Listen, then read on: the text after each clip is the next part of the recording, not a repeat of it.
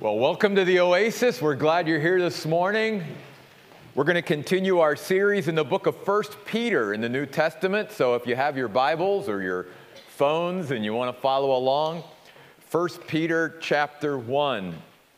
By the way, while I'm mentioning the Bible, I'll mention this. I'll save a couple of other announcements till the end. So many of you have asked lately about what translation I speak from. Or wanting to get a Net Bible. That's what this is. It's the Net Bible, the New English Translation. We're going to be placing an order to Bible.org for some Net Bibles. There's 3 different versions of them. And there's order forms back there on the greeters table back out there in the lobby. So if you'd be interested, look over maybe which one. They have a study edition. They have a compact edition, and then they have a reader's edition, but it's hardback. You cannot get the leather anymore in that. And before we place the order, we're going to need your money up front. So just a reminder about that. But if you'd like to look at some Net Bibles or have one yourself, since that's what I use here at the Oasis, we'll be placing an order in a little while for that. So we're talking here in this great New Testament book that Peter, sort of the leader of the disciples, one who was as close to Jesus Christ on earth as any other, and he wants to talk to us in this letter about the salvation of our souls. And it's more than just that moment in time where I accept Jesus Christ as my Savior and my sins are forgiven, and I enter into a new relationship with God, as we've sung about, through the blood of Jesus Christ, and I now possess eternal life. That's awesome. That's great. But salvation is not just that moment in time.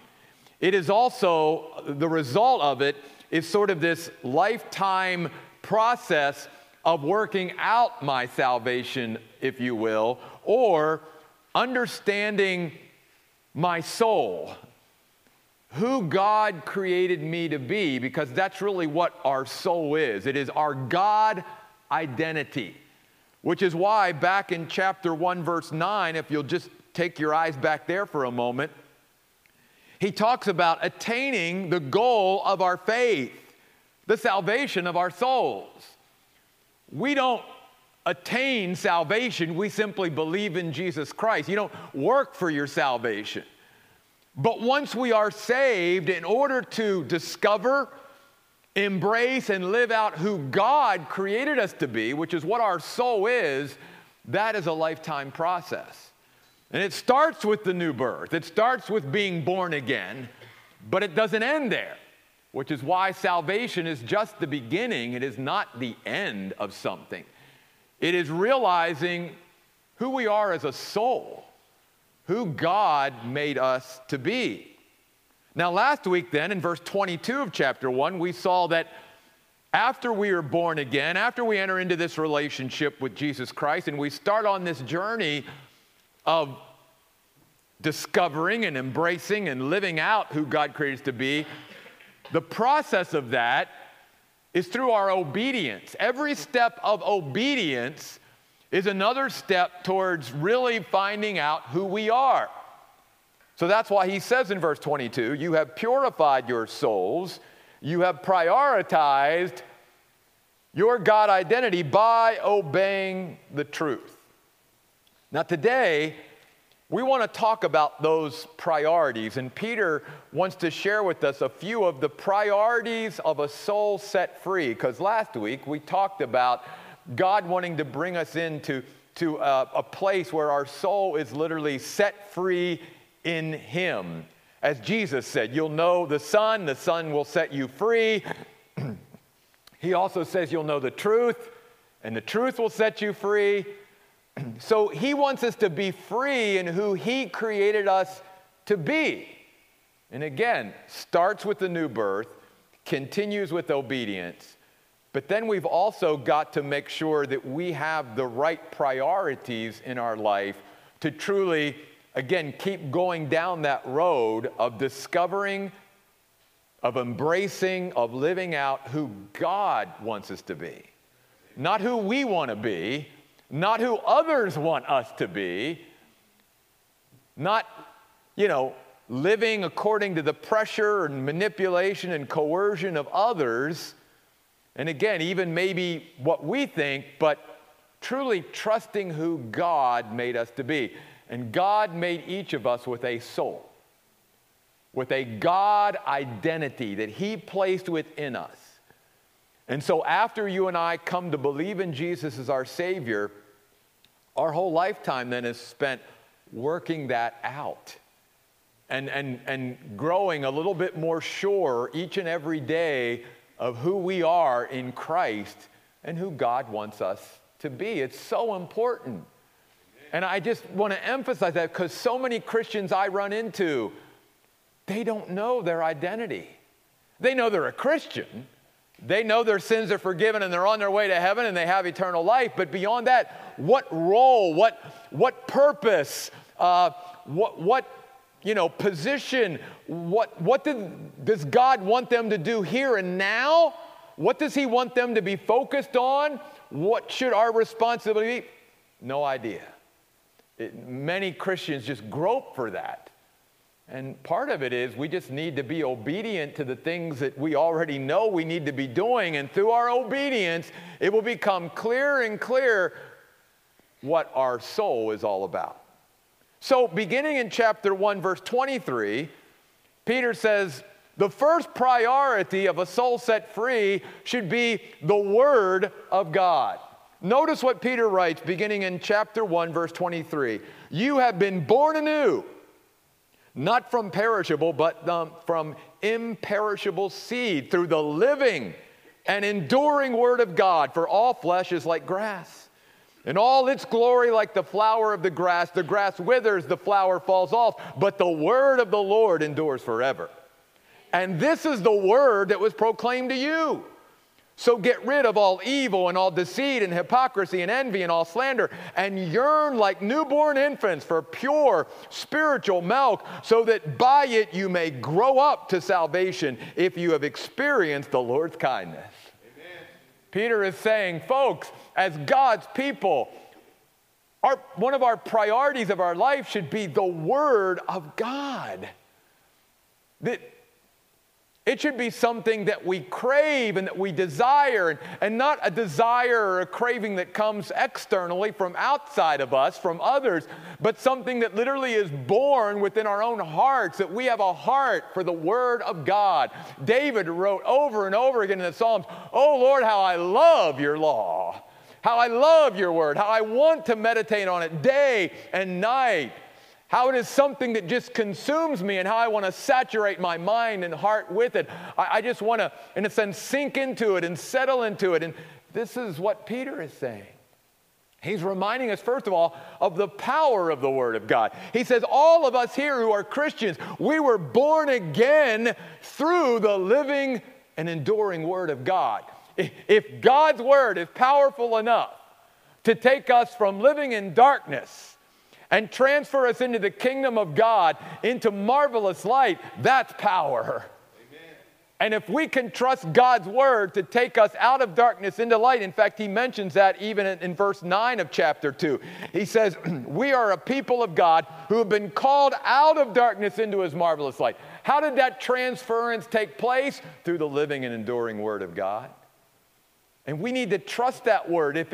If we trusted it enough to save us, if we trusted it enough to build, and have a relationship with God, then what else can we not trust it for, you see? It is sufficient. It is reliable. It is dependable. It is seed, he says, which is why then God asks us as His people to trust it enough to scatter it and to share it, and to see how that seed can then begin to work in people's lives. Listen, we can't change people's hearts. We don't have the power as human beings to be able to do that. But God's Word can do that. And so God asks us as His people, get my Word out, share my Word, trust, have faith enough in my Word that it is living, it is powerful. And then Peter goes on to say, it's enduring. It will sustain us because it will last. Jesus said, heaven and earth will pass away, but my words will never pass away. The word of God will endure. Forever, O Lord, your word is settled in heaven. Talk about stability. Talk about settledness. Talk about surety. Live our lives on the foundation of this word, the word of God. He says, look, our flesh is like grass. It's going to come and go. Even if we live to a full life here on earth, it's, 80 some years? God's word is eternal. And if you and I want to really build our life on the solid rock, then not only build it on the living word, Jesus Christ, but on his written word as well. The word of the Lord will endure forever. And he says, this is the word that was proclaimed to you. It changed your life, right? You and I, if we are believers in Jesus Christ, that we are living testimonies that this word works. It has power. It changes hearts. It changes minds. It changes lives. So we should make it a priority, because if you and I are going to discover who God created us to be, we cannot do it apart from his word. We must be men and women of the word of God. We've got to know his word. Now, it's more than just, though, an analytical, intellectual head knowledge. As I have encouraged myself with for years, God did not give us the Bible for information, but for transformation. Amen. And we as Christians, especially at a church like the Oasis, where we try to emphasize the Word, and where we have Bible studies, and people are in the Word in small groups and stuff like that, it's very easy for us as Christians to know the Word up here, but to never let it change the way we live, and to truly change our hearts. You see, as I've even been teaching on Wednesday night through our study in the book of Acts, we can be reminded that so many people, even from the past, can know, in a sense, the head of God, but not really know the heart of God, and miss what God really meant in his word, or what he intended in his word. I mean, think about the Jewish people. Think about someone like Saul that we just saw converted on Wednesday night in Acts chapter 9. Here was a man, a Pharisee of the Pharisees. No one knew in his head the Old Testament scriptures from Genesis to Malachi like Saul of Tarsus did. He was trained in the Old Testament. He could have quoted verses better than any of us could have ever quoted. He would have known the addresses of verses in the Old Testament. He would have known every Bible character in the Old Testament, every king, every prophet, every priest. But he missed who the Messiah was to be. He missed that the whole Old Testament pointed to Jesus Christ being the Messiah. He didn't understand that. He thought Jesus was a blasphemer, you see. So, in a sense, he understood the head of God, the mind of God, but missed the total heart of God and the intent of God in his word. And you and I have to be careful that as we learn the word of God, that we understand the heart of God in it as much as we do the head of God, and that we don't just fill our heads with information about God or about his word, but we let it truly transform us and change us. Amen. That's the intent of the word of God. If you and I come to church every week, or we're in Bible studies every week, and we continue to grow in our understanding of the Word of God, but it doesn't change who we are at our core, then we're not letting the Word of God do what its real purpose was to do. God wants to change us through his Word, which is why then he says in chapter 2, verse 1, get rid of all these things that taints, it's that time of year. Allergies, things are starting to pop out there, right? He wants us to get rid, very intentionally, of things that will dampen, please listen, that will dampen our appetite for the Word of God. See, because he goes on to talk about how we should yearn like newborn infants for the pure spiritual milk, we should look at it as nourishment, in a sense, as a meal. And he's saying these kind of attitudes, if we allow them to exist in our lives, they will ruin our appetite for the Word of God. You see, again, because God wants his Word to penetrate our heart. which means then that the soil of our heart, which is why Jesus talked a lot in parables about our heart and the soil of our heart and how the seed of the Word of God could be scattered, but sometimes it just sits on the surface. It doesn't penetrate because our heart is so hard. Sometimes it goes down a little bit, but then it's snatched away, and the cares of this life and all of these things begin to sort of choke it out.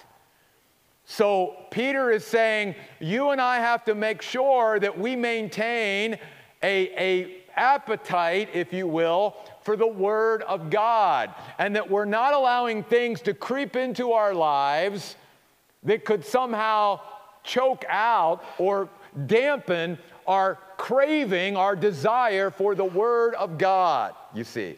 To allow our heart to have that, thank you.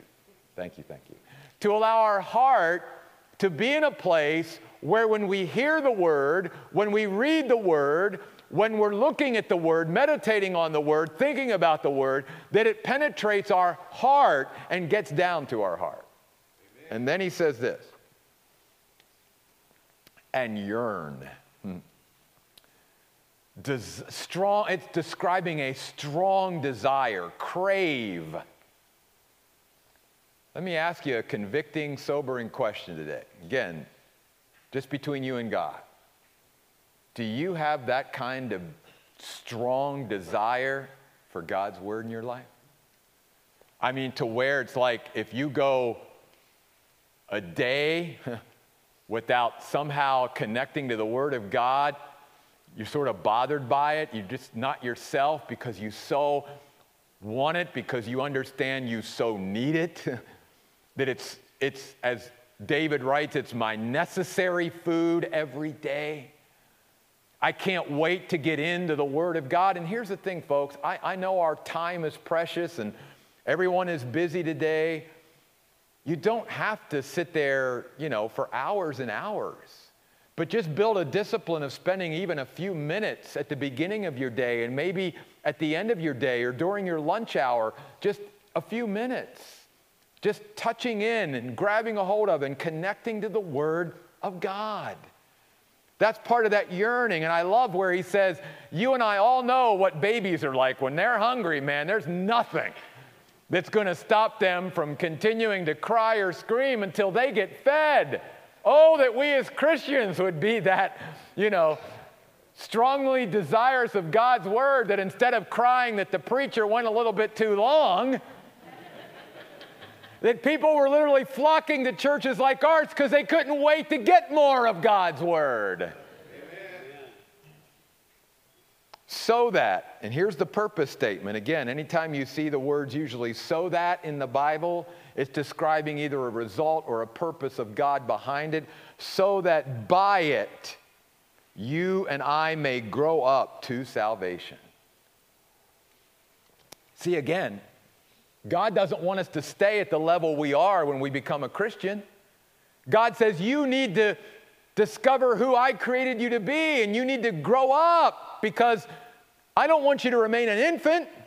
Paul even said, he said, when I was a child, I spoke like a child, I thought like a child, I reasoned like a child, but when I grew up, I put away childish things. And I started to act like an adult. And here he's talking spiritually to the Corinthians. He's not talking physically. And the same thing is true spiritually. How sad would it be if, a 57-year-old was still, sucking his thumb and still had his blankie in his hand up here and, still was doing some pretty childish things. And yet we as Christians, we can spend years in our salvation, and because we don't have the right priorities in our life, we never really grow up spiritually and even emotionally. And many of the things we do are rather childish because we're not becoming the spiritual adults, the spiritually mature people that God intended for His people to be. Amen. That's why at the Oasis, we will have these priorities, because we want to be people that continually are growing up and becoming more and more of what God created us to be. And then I love this in verse 3, if you've experienced the Lord's kindness. And he's simply saying, once you've feasted at the Lord's table, why would you ever want to feast at any other table? Realizing that, God even can put a table before me in the presence of mine enemies, and it's the king's table. Why would I ever? That's why David writes, oh, taste and see that the Lord is good.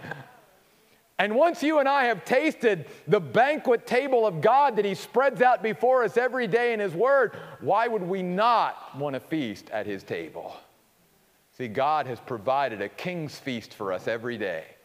And God is simply saying, will you feast with me every day? Will you join me at my table and partake of the delicacies of my word that I want to give you, the treasures that will build you up, that will grow you up, that will allow you to discover and embrace and live out who I created you to be. I had a purpose and plan for you when I created you. I want you to find out what that is and live that out, that purpose on this earth. But that has to come through the Word of God. Secondly, the second priority of God's people is the worship of God, beginning in verse 4. Please follow along as I read these verses. So as you come to him, a living stone, rejected by men, but chosen and priceless in God's sight, you yourselves, corporately now, he's not talking to individuals now, he's talking to us as a body. You yourselves as living stones are built up as a spiritual house to be a holy priesthood, to offer spiritual sacrifices that are acceptable to God through Jesus Christ. For it says in Scripture, look, I lay in Zion a stone, a chosen and priceless cornerstone, and whoever believes in him will never be put to shame. So you who believe see his value, but for those who do not believe, the stone that the builders rejected has become the cornerstone and a stumbling stone and a rock to trip over. They stumble because they disobey the word, and they are destined to do. And this passage is all about the worship of God, because worshiping God starts with our view of God. It is acknowledging his worth, his value. And notice here, several times Peter says, many people rejected Jesus. They did not see his worth and value. They did not see him for who he was, the very Son of God, the Messiah. They rejected him, which is why they crucified him. But he says, in contrast, Jesus was priceless in God's sight. And then in verse 7 he says, if you believe, you've seen his value. You know his worth, and that's where worship starts, where you and I, even as individuals, acknowledge the worth and value, the treasure that Jesus Christ is. If you and I do not truly value Jesus, then we will not worship him. Or if we do worship him, it will be external worship. It will not be worship from a heart that is set free, from a heart that truly understands how much we have in Jesus Christ, what he has done for us that we've sung about already this morning. And then I love this. He says, look, Jesus was a living stone. He was a rock. That there was someone that we could build a foundation on. Firm, stable, secure. That's what a rock is. But he says, wasn't a dead rock. He's a living stone. He has life within himself. And he can grant life to others. And we can see this life that he had coming out of him every day that he lived on this earth. But then, amazingly, God, through Peter, says to his people, you yourselves are also living stones. That we, through our relationship with Jesus Christ, begin to take on his identity. And we become now building blocks, in a sense, in his temple that he wants to build here on earth, that is fleshed out in all of these local churches, just like the Oasis. Amen. And he's saying to all of us, will you be part of my worship by being a building block in this temple that now I'm building? Because I want to build all of you up as a spiritual house, you see. That's how you and I should look at each other. That each of us is a building block, a living stone that God wants to place into a local church somewhere, so that these local churches of his can be reflections of him and can come together to worship him and show the world his value and worth in our lives. That we think enough of Him to set aside our time on Sunday to come together and worship Him. This is what the church is, the ecclesia of God, called out from our individual private homes and dwelling places and coming together as one, as God's people, and saying to each other and to the world, we believe of His worth and value. We believe He is preeminent. He's the Son of God. He's the Messiah. And we will spend our time in worshiping Him, you see. In worshiping Him. Let me give you this illustration too, because you'll see it here. God wants to place us as living stones, as building blocks into these local churches. And as we grow closer to Him, think of God being at the top of a triangle. As you and I, as God's people, grow closer to Him, guess what else happens? We grow closer to each other. That's how God meant it to be. You see, a Christian who says, I can grow closer to God, but I don't have to grow closer to God's people, that's not biblical. Remember what he's saying here. God wants to build us corporately into a spiritual house so that that block is laid next to that living stone, to that block. And then that, so that when I come together, I know which block is next to me. And I don't have different blocks next to me all the time. Now, I'm not talking about in the auditorium, obviously. I'm just talking about being able to count on each other. That's why it's crazy to me, too, in the mentality today of Christians where it's like every couple months they just sort of go from local church to local church to local church. And I realize there's seasons where we're trying to figure out where God wants to plant us and where He wants to settle us. But my goodness, at some point, get settled somewhere and be that stone that God can place in His building so that you can begin to build relationships not only with God, but with each other and become that spiritual house of worship. Amen. A holy priesthood to offer spiritual sacrifices that are acceptable to God through Jesus Christ. Keep your finger in 1 Peter and go back with me for just a second to Hebrews. Since my son already took us to Hebrews this morning, let's go back there. To Hebrews chapter 13, verse 15 and 16. Through Him, Jesus Christ, and let us corporately, again, plural here, not just individuals, let us continually offer up a sacrifice of praise to God. That is the fruit of our lips, acknowledging His name. And do not neglect to do good and to share what you have, for God is pleased with such sacrifices.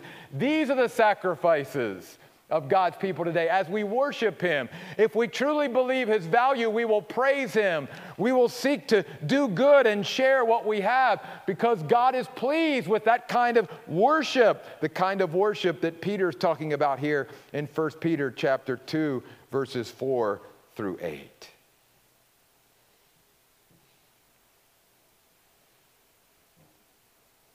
You see, worshiping God should be a priority, but not just individual worship.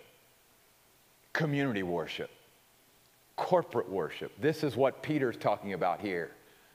So if my soul is going to be set free and I'm going to learn and discover who God created me to be, to embrace it, to want what God wants for me, and to live it out, I need to have the priority of the Word of God in my life. I need to have the priority of worship in my life. Not only individual worship, but community worship.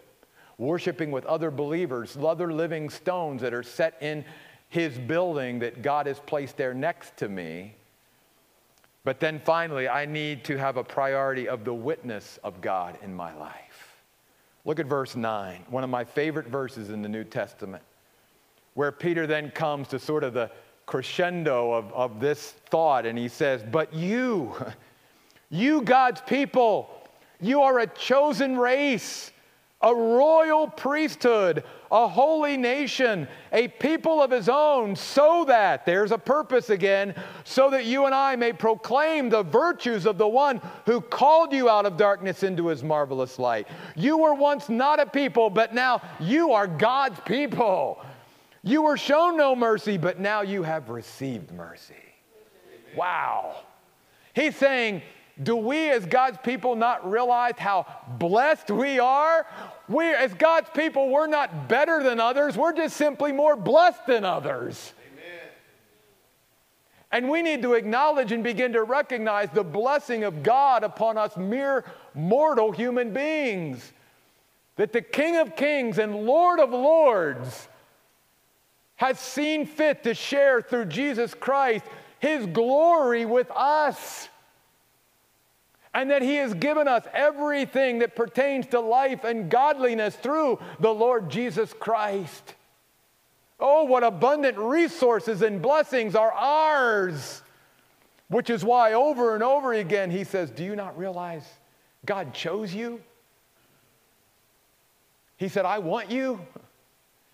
In a day and an age where people are yearning for acceptance, God's already said, I accept you in my beloved Jesus Christ. Come.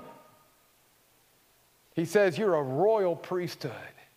Do you realize as New Testament Christians that we are servant kings and queens of the Most High?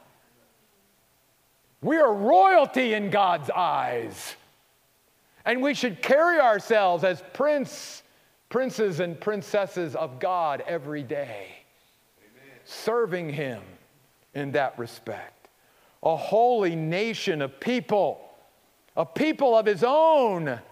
But again, so that you and I may proclaim the virtues of Him. That's witness. You see, and I think that's why this order is so important.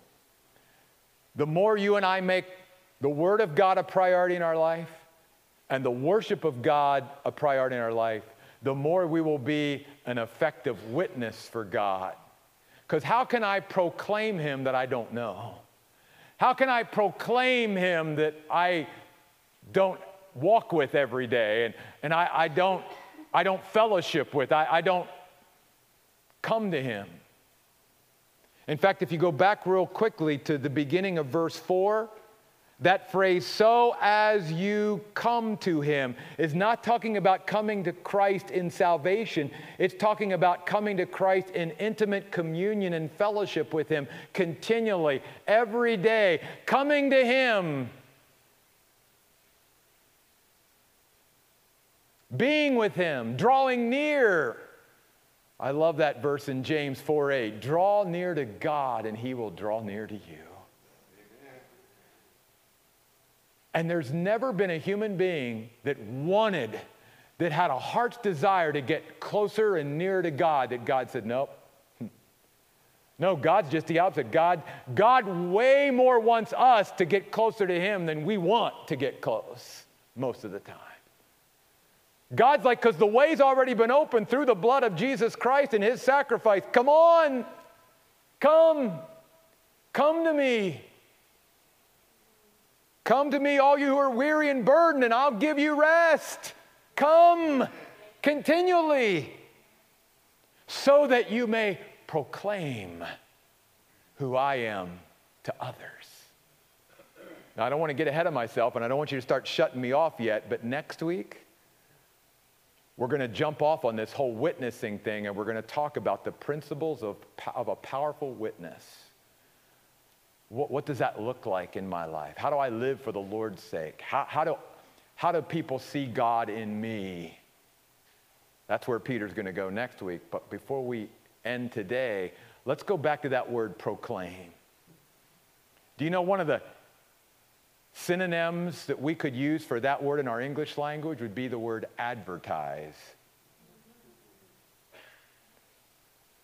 Living a life that advertises God in a positive way. Because the Bible teaches many Christians can, in a sense, live in such a way that we actually can turn people off to God, turn people off to the Bible, turn people off to church, to where they say, I don't want anything to do with that kind of God or that kind of church or that at all. I don't want that at all. God says, but if my people truly have been transformed by my word and by worshiping me, they will come to a place in their life where they can live even in the world in such a way where the world might not always embrace who we are and what we believe, but where we might have at least some respect. And where for some people, not for all, because even Jesus didn't win everybody, did he? Where we live in such a way that it's appealing, it's attractive to people. That in a sense we live in such a way as Christians that people want what kind of life we have through Jesus. That's what he's talking about when he says, when you and I come to a place in our life where we begin to understand who God created us to be and who we are in God, we can proclaim him. And we can be the most positive advertisement for God that he has on earth. Amen. Which is what God wants his church to be. He wants it to be a place where our priority is the Word of God, where our priority is the worship of God. And then through our word and through our worship, we can go out into our communities and to our workplaces, to our schools, to wherever we go and to everyone we meet. And we can be a living, positive advertisement for God, proclaiming not our excellencies and our virtues, but his virtues and his excellencies, so that people see God in us. Amen. In fact, I know it's crazy, it's counterintuitive to everything the world tells us, but a lot of what God says is counterintuitive and crazy to the way the world thinks, right? Because Jesus said if you want to save your life, you do what? You lose it. You want to gain, you give, type of thing. So the way you and I truly find ourselves, the way you and I truly discover ourselves and have a secure self-identity is by sinking ourselves into God. The more you and I immerse ourselves in God and make our lives about God, the more we actually will find ourselves. See, we think just the opposite, and the world says, oh, just make it about you. Just do everything for you. Forget God, forget everybody else. Just live for you. That's how you find you. And our Creator says just the opposite. I should know I made you. I created you. If you believe that I created you, then you've got to trust me. The way you find you is to immerse yourself in me, in my word, in my worship, and in witnessing for me. Will we, as a church, will we embrace these priorities? Will we say, as a church, we want to continue to make the Word of God a priority here? Second, we want to make the worship of God a priority here, so that we corporately, as a community of believers, can be a group of people that proclaim, that shout out, that advertise, that herald, that exclaim the virtues of God everywhere we go to everyone we meet. Could we stand, please, in prayer?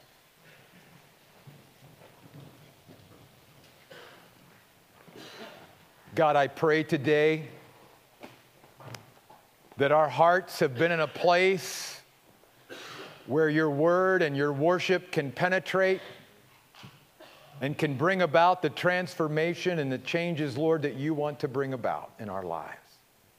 And even in the life of our church. As I shared a couple weeks ago during a message, I felt God waking me up in the middle of the night one night and saying, Pastor of this church, you need to begin to pray and struggle over and fight for the soul of this church as well. Because Satan and so many other forces want to keep this church, like many other churches, from becoming who God wants this church to be. Just as we can fail to become as individuals who God wants us to be. And I pray that in moments like this, not only will we make some commitments and maybe even some decisions that we need to make individually, but that we as a church will come together and link arms and lock arms and say, we will be the people of God that God wanted us to be when He brought us together. That we will be a people of the Word, that we will be a people of worship, and that we will be a people who witnesses for God everywhere to everyone. And even now, in these few moments, we have with each other a chance to declare you out in this auditorium today, to proclaim who you are to us, God, to worship you and to witness for you, God, as we proclaim your virtues. So in this song, Lord, may your people sing out from the heart today. May we adore you, God. May we bless you. May we praise you in this place. May we offer you the sacrifice of our praise today, and may it be pleasing in your sight. These things we pray in Jesus' name. Amen.